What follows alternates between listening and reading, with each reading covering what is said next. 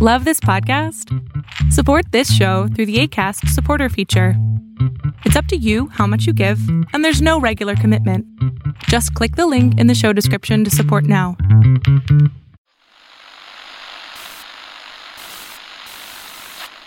Nine, 12, 10, 28, 2, 23. This is Deep State Radio, coming to you direct from our super-secret studio in the third sub-basement of the Ministry of Snark in Washington, D.C., and from other undisclosed locations across America and around the world. Hello and welcome to another episode of National Security Magazine. I am David Rothkopf. I am your host, and I am pleased to say that today we are joined by Michael Morell, former acting director of the Central Intelligence Agency, former deputy director of the Central Intelligence Agency, a career leader at the Central Intelligence Agency, and currently both a senior counselor and global chairman of geopolitical risk practice at Beacon Global Strategies, and the host of a really good podcast called Intelligence Matters. If you listen to Deep State Radio, you will want to also give a listen to Intelligence Matters. Welcome, Michael. David, it is great to be with you. Thank you so much for having me on the show. Well, it is our pleasure. We have, over the course of the past several months, and specifically with some focus in the past several weeks, been having conversations with former senior colleagues of yours about where we are with the intelligence community and where we are likely to go in the months ahead. We most recently had a conversation with Jim Clapper. We talked to John McLaughlin a couple weeks ago as well. And I would say the tenor of those conversations was one of concern, both because of the unusual tension between the White House and the intelligence community, and because of the resistance within the administration more broadly to addressing or even acknowledging some of the more significant threats that we face or are likely to face, ranging from the threat of interference in the next election cycle, which Jim Clapper talked about coming not just from the Russians perhaps this time, but the Chinese, the Iranians, the North Koreans, and others, but also other threats, including threats from geopolitical rivals and from terror groups that are not as quiescent as, you know, the press releases out of political end of our government seem to be making them. So that's the framing. I'm wondering if you might want to start by saying, what's your view in this regard? So very, very, very good question. And I think, you know, in my mind, they're separate but related. So let me take them one at a time. The first is the relationship between the president and his intelligence community. As you know, he has said a number of times things that raise questions about his view of intelligence, his view of the competence of intelligence, his view about the usefulness of intelligence, his view about the fact that intelligence was politicized during the Obama administration. So he's had, as you've noted, this uneasy relationship with the IC. Here's the main impact I think it's had. I think it's extraordinarily important in a democracy for the leaders of the intelligence community to be out speaking publicly, to be giving interviews to journalists, to be going to universities and giving talks and answering questions, to be going to think tanks and doing the same, to be out there and being seen and being as transparent as you can possibly be. Why is that important? Because these are secret organizations operating in a democracy, and it's extraordinarily important that the American people have confidence that the intelligence community is focusing on the right things, is being effective, is acting consistent with the Constitution and American law and with American values. So that being out there is important. And I think one of the consequences of the president's actions and the president's words is that the leaders of our community don't want to do that anymore. In fact, if you look, they've been extraordinarily quiet. They have kept their heads down. I think Gina Haspel, the director of CIA, has done 2 public events in her entire time as CIA director. And why? Why do they want to keep their heads down? They want to keep their heads down because they're concerned that when they get asked a question about are the Iranians living up to the nuclear deal? Are the North Koreans ever going to give up their nuclear weapons? They get put in a bind. And that bind is if they answer the question the way the president wants them to answer it, then they're going to lose the confidence of their buildings and their organizations. And if they answer it the right way, which is the way their organizations think about these issues, then they're going to make their boss mad. And he's going to attack them personally and probably publicly. So they've chosen to go dark. And I think that is not healthy for the American intelligence community. So I think that's that issue. We can talk about what we're looking for in the next DNI and all of that if you want, but I think that's the fundamental cost of the way the president has dealt with the intelligence community. On the issue of threats, David, I think this is the most difficult, challenging time in national security, foreign policy since the Second World War. I think we face incredibly difficult challenges and some very serious threats. And they range from the rise of China and what should we do about that to the resurgence of Russia and what we should do about that, to North Korea, to Iran, to the proliferation of weapons of mass destruction more broadly, to what you mentioned as the continuing threat from jihadist extremists, to climate change. I could go on and on and on. I don't think there's been a time in American history when the list of threats and challenges facing our country has been as long as it is today. And for the most part, not completely, but for the most part, this administration has chosen an isolationist approach. We've chosen not to deal with issues. And I think that makes the world more dangerous. And it increases the chances that down the road, we're going to have to get involved and the price is going to be much higher. You know, the fundamental lesson, as you know, David, the fundamental lesson of World War II is you pay now or you pay later. And if you decide to pay later, you're going to pay much, much, much more. And I think we're at another moment in history like that, where we're either going to continue to lead in the world and engage in the world and make the world a safer place for us and our allies, or we're not. And we're going to end up facing even bigger threats down the road. There's a lot to pick up on there. I think I want to pick up with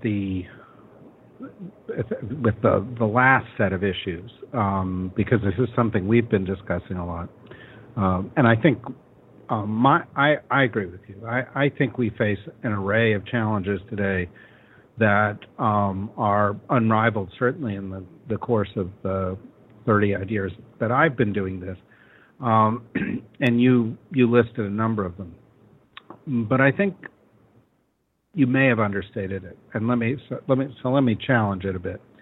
And that is that it's not that we are being isolationist.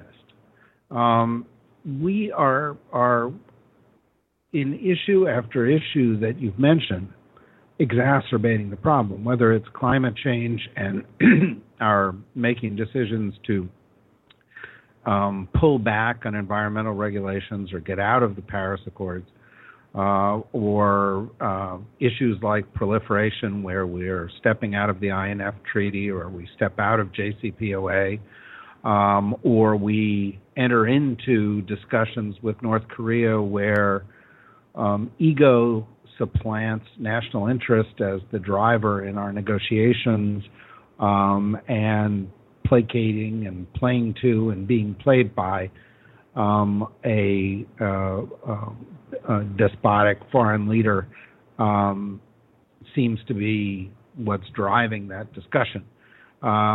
We have sent a message to a host of authoritarians that we no longer care about issues of human rights, and that we, in fact, have given them a kind of a green light, whether it's Xi Jinping in Hong Kong, or it's MBS and Khashoggi, or it's Vladimir Putin on an ongoing basis. The president exacerbated the dangerous situation between India and Pakistan and Kashmir with a lie, a foolish statement that triggered a bad response. The president has encouraged Jair Bolsonaro in Brazil in ways that have both led to the weakening of democracy there, but also the devastation of the Amazon to a critical point. I could go on, but the point is, we, throughout this history that you described, since the Second World War, before the Second World War, played a role of actively counteracting threats. In the current situation, we are either retreating behind the wall or we're making it worse. Now, you may disagree with me, but I'd be interested in your response. So I don't disagree with what you just said. I think you'd have to take it almost issue by issue, right? There's those issues where we have made a decision that we're going to withdraw from the world. We're going to withdraw from an issue, and we're not going to take it on. And then there's those issues where I think we have made it worse. And Iran is the perfect example of that. So I think you'd really have to take it issue by issue.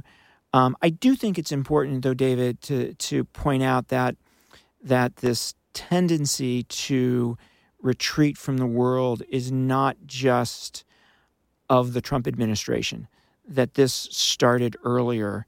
I think we could have taken more risk, for example, in Syria in in the fall of 2012 than we took in 2013. And we chose not to do that. President Obama not backing up the red line in Syria, is another example of that. So I think this tendency to retreat a little bit from the world goes back further than this president, and it's really a reflection of the politics here at home. And I travel across the country, and I get a lot of people saying to me, we need to solve our own problems here. Why should we be solving problems overseas? Michael, what difference does it make to us what Vladimir Putin does in Ukraine? What difference does it make to us what the Chinese do in the South China Sea? So I do think there's this tendency to retreat is long-term. I think President Trump has accelerated that. And then I would agree, on top of it, he has made some specific issues and specific challenges more difficult than they would have been otherwise. I agree completely with you. So let's talk about a couple of these things.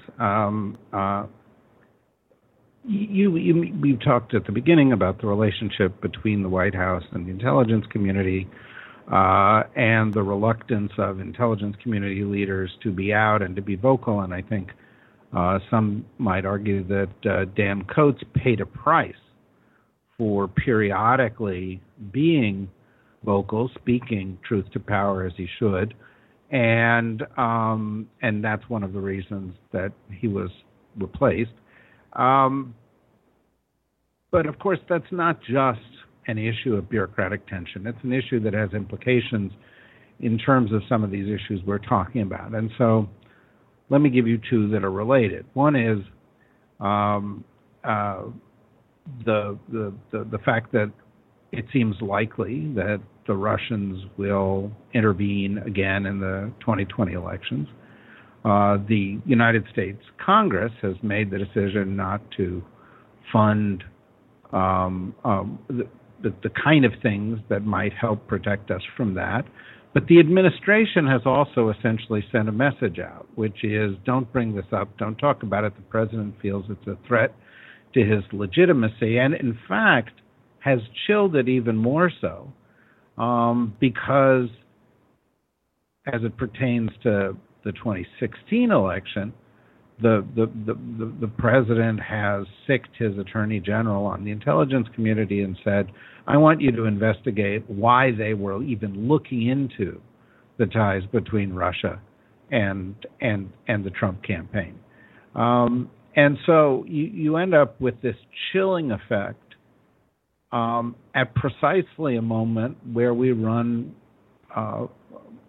great risk of fundamental operation of democracy being tampered with. And I'm wondering, am I overstating that? Do you think that I'm overstating the risk associated with 2020? Do you think that when we talked to Jim Clapper, he was overstating it when he talked about China, Iran, North Korea, others possibly intervening in those elections? This is an area where there's a practical consequence to this chill, and I'm wondering what your outlook is. So I worry significantly about this. The Russians interfered in American democracy in 2016 in a very significant way, and they haven't stopped.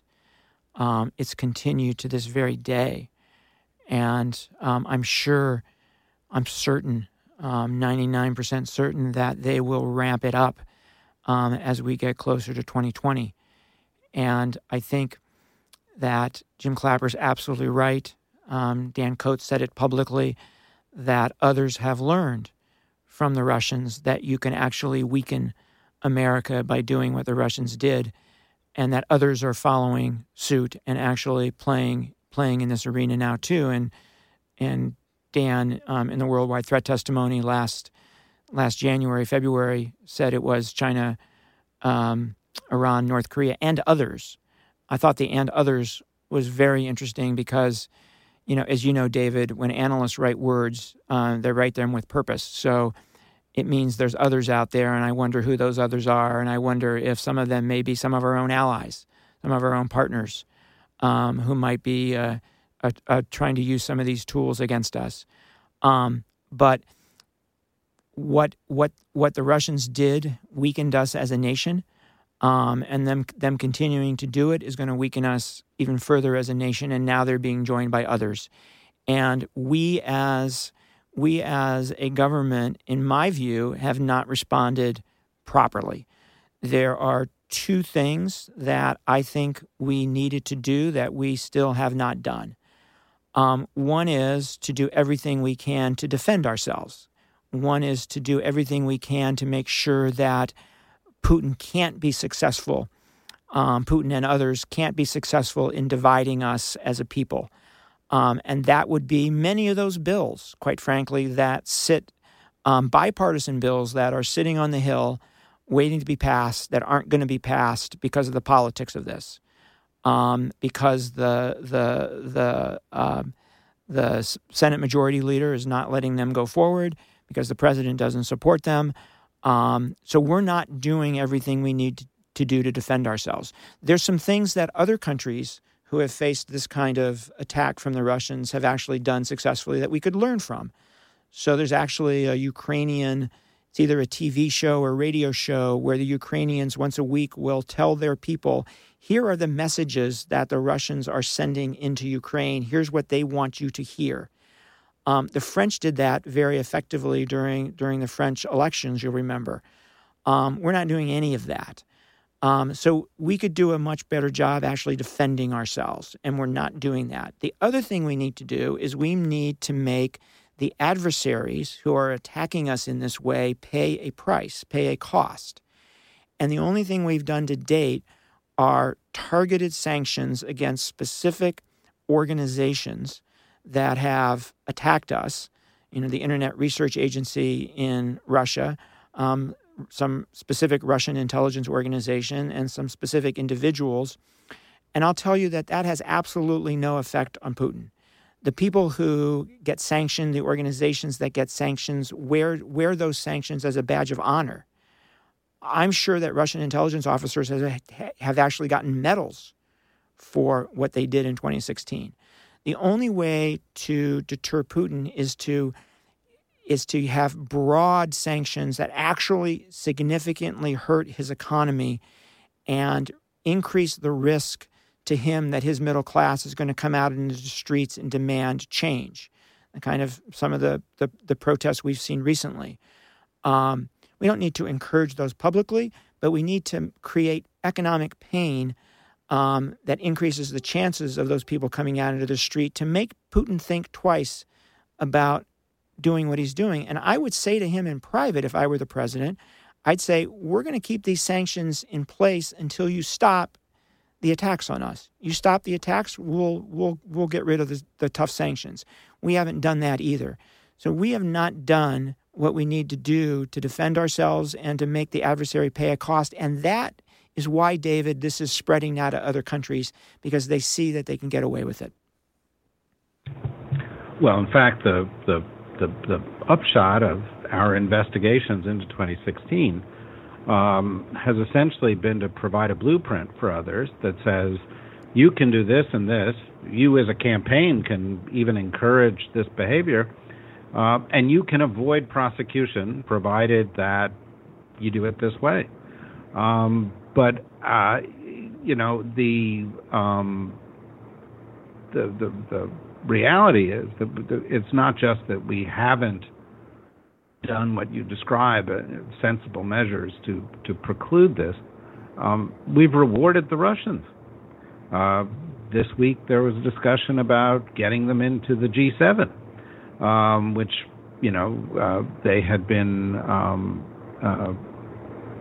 asked to leave, following the invasion of Crimea. Getting out of the INF treaty was something that they wanted, and they had been ignoring. In any event, we've given them sort of free rein in Syria. We have defended them. The president has elevated Putin in a number of ways through his behavior. They attacked us, were defended by us, have been given free pass to do it again, and have been rewarded by us. It's disturbing because it doesn't look to me like they will pay any real price for having done this. Am I overstating it? No, not at all. You're absolutely right. And that's why I'm so worried about this. If you're Vladimir Putin and you sit back and kind of assess what you did in 2016 and what you continue to do, you have to say to yourself, this has been a much bigger success than I could have ever, imagined. Maybe I didn't get rid of the sanctions that I was hoping for. I was really hoping that President Trump would get rid of the sanctions that were put on after the invasion of Ukraine and the grabbing of Crimea. Maybe I didn't get that, but boy, did I get the political division in the United States that is that I could only dream about. And I get statements from an American president that I could only dream about. So I'm sure that he thinks I could not have gotten any luckier here than I got in 2016 and since then. And people need... let me ask you one other question. I see we have about 10 minutes to go. Let me ask you one other question on this and then shift the issue. I know you've done a bunch of work at what does the future of the intelligence community look like. And I share an interest in this area, particularly with regard to the lack of high level understanding at the policy level in the U.S. government of the implications of new technologies as they pertain to threats, let's say cyber, or as they pertain to next generation warfare, whether it's AI or swarms or other kinds of activity, and so forth. I looked at top 20 schools of public affairs and international affairs in the U.S. None of them require anybody to take a technology course. Right. And yet there's no area of national security or international relations that doesn't require for next generation leaders to understand the nature of cyber offense and defense and how it's going to change the nature of AI and how it's going to affect that, or how it could, how could deep fakes affect things? How could markets be shifted and disrupted by these things? How could attacks evolve in the future, et cetera, et cetera? It's a cascading set of issues. From the point of view of the intelligence community, where there is actually within the NSA and other agencies some considerable know-how in this area, there's still a challenge of speaking to the policymaker. And I remember having a conversation with Mike Hayden at one point where he said that he used to go in and brief at a high level in the White House on some of these things. And he said, the people looked at me like I was Rain Man, that he wasn't making any sense because they didn't understand the words that were coming out of his mouth. And so with a little bit of a further horizon, I'm wondering how you assess that challenge. So I think the technology challenge is the biggest challenge that we face on the national security front. And I think about it largely from an intelligence perspective. So let me talk about it from that way, and then I'll link it back to the policymaker. Technology is changing faster than it ever has before. Each 5 years, there's more change. So the next 5 years, there's going to be more change than the last 5. It is changing extraordinarily rapidly. And that change has two fundamental effects on intelligence. One, it makes the job of the intelligence community harder, right? So for example, biometrics, facial recognition, make it a lot harder for CIA operations officers to travel in alias, right? So technology complicates the way you do your work. But at the same time, it creates opportunities. So all of this open source information that is out there has real intelligence nuggets in it. The question is how to find those nuggets, right? And sometimes there's more information available in open sources than there is from clandestine sources, right? So it creates both challenges and opportunities for the intelligence community. And then it has a huge effect on the adversary, right? It has a tendency to level the playing field. So there are dozens of countries today that have imagery satellites at their beck and call that they didn't have 5 years ago because commercial satellite imagery satellites are now so available and so cheap. So it levels the playing field and it makes our adversaries more capable and in some cases more aggressive. I mean, just think about what social media did to the Russians' ability to weaken us, right? So it enhances the capabilities of the adversary in a fundamental way. I'd say two more things. One is, I don't think the intelligence community is where it needs to be with regard to this technology. I don't think they're on the cutting edge yet, and I don't think they've figured out a way to stay on the cutting edge as technology changes rapidly. So that is, I think, the number one challenge facing the next DNI, is to figure out how to get to the cutting edge and stay there.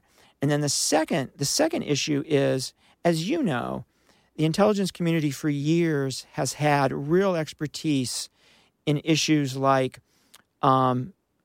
nuclear programs of the Russians and the Chinese and the Iranians and the North Koreans, and real expertise in the missile programs of all sorts of countries. So, real expertise on that stuff. That's where it resided. And I don't think they have that today on issues like AI in China or quantum computing in China.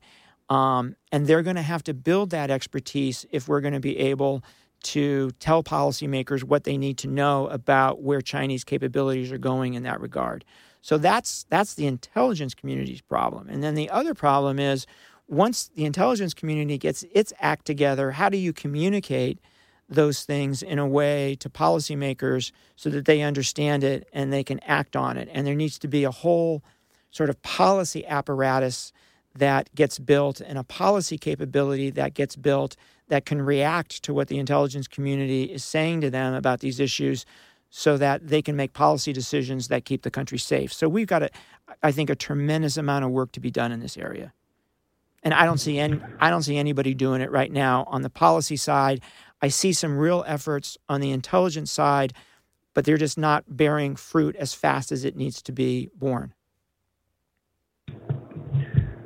Yeah, I on the policy side, I despair of the fact that the next generation policymakers we're training are not actually being trained in the issues that are going to affect policy. They're not going to be fluent. They're not even going to have the vocabulary that they need to deal with this. And as you say, with regard to the intelligence community, if you were a rising policymaker in the 50s, 60s, 70s, 80s, you were trained in the vocabulary of nuclear weapons. You were trained in the nature of that technology, and it was kind of gating issue. You couldn't get into the inner circle of the community unless you understood that. Now, all the next generation issues are indecipherable to many of these people, and it's a real challenge. With the final 2 or 3 minutes, and of course this is a massive issue, and we could go on and on, but I have a lot of respect for your time here. You are an expert in the war on terror. You wrote a great book on it a few years back called The Great War of Our Time, which I read, and I thought it was terrific, as did many others, since it was a bestseller. You were with George Bush all day on 9/11.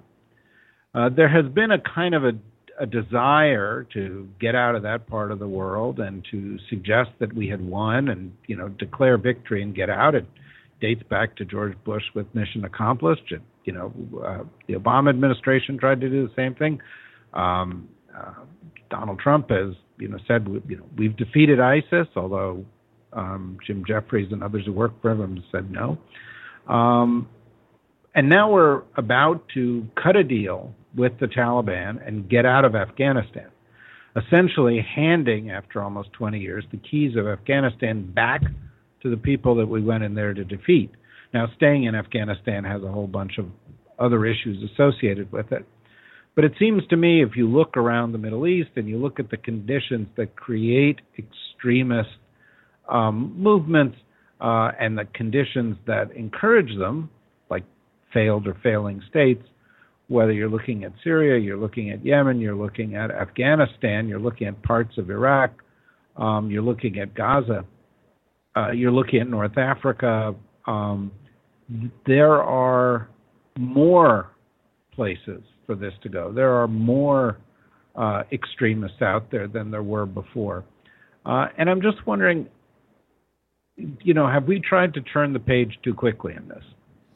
So it's a great question. The terrorist threat has certainly evolved since 9/11 from, a direct threat to the homeland by terrorists outside, now to a more indirect threat of inspiring lone wolves here in the United States to act.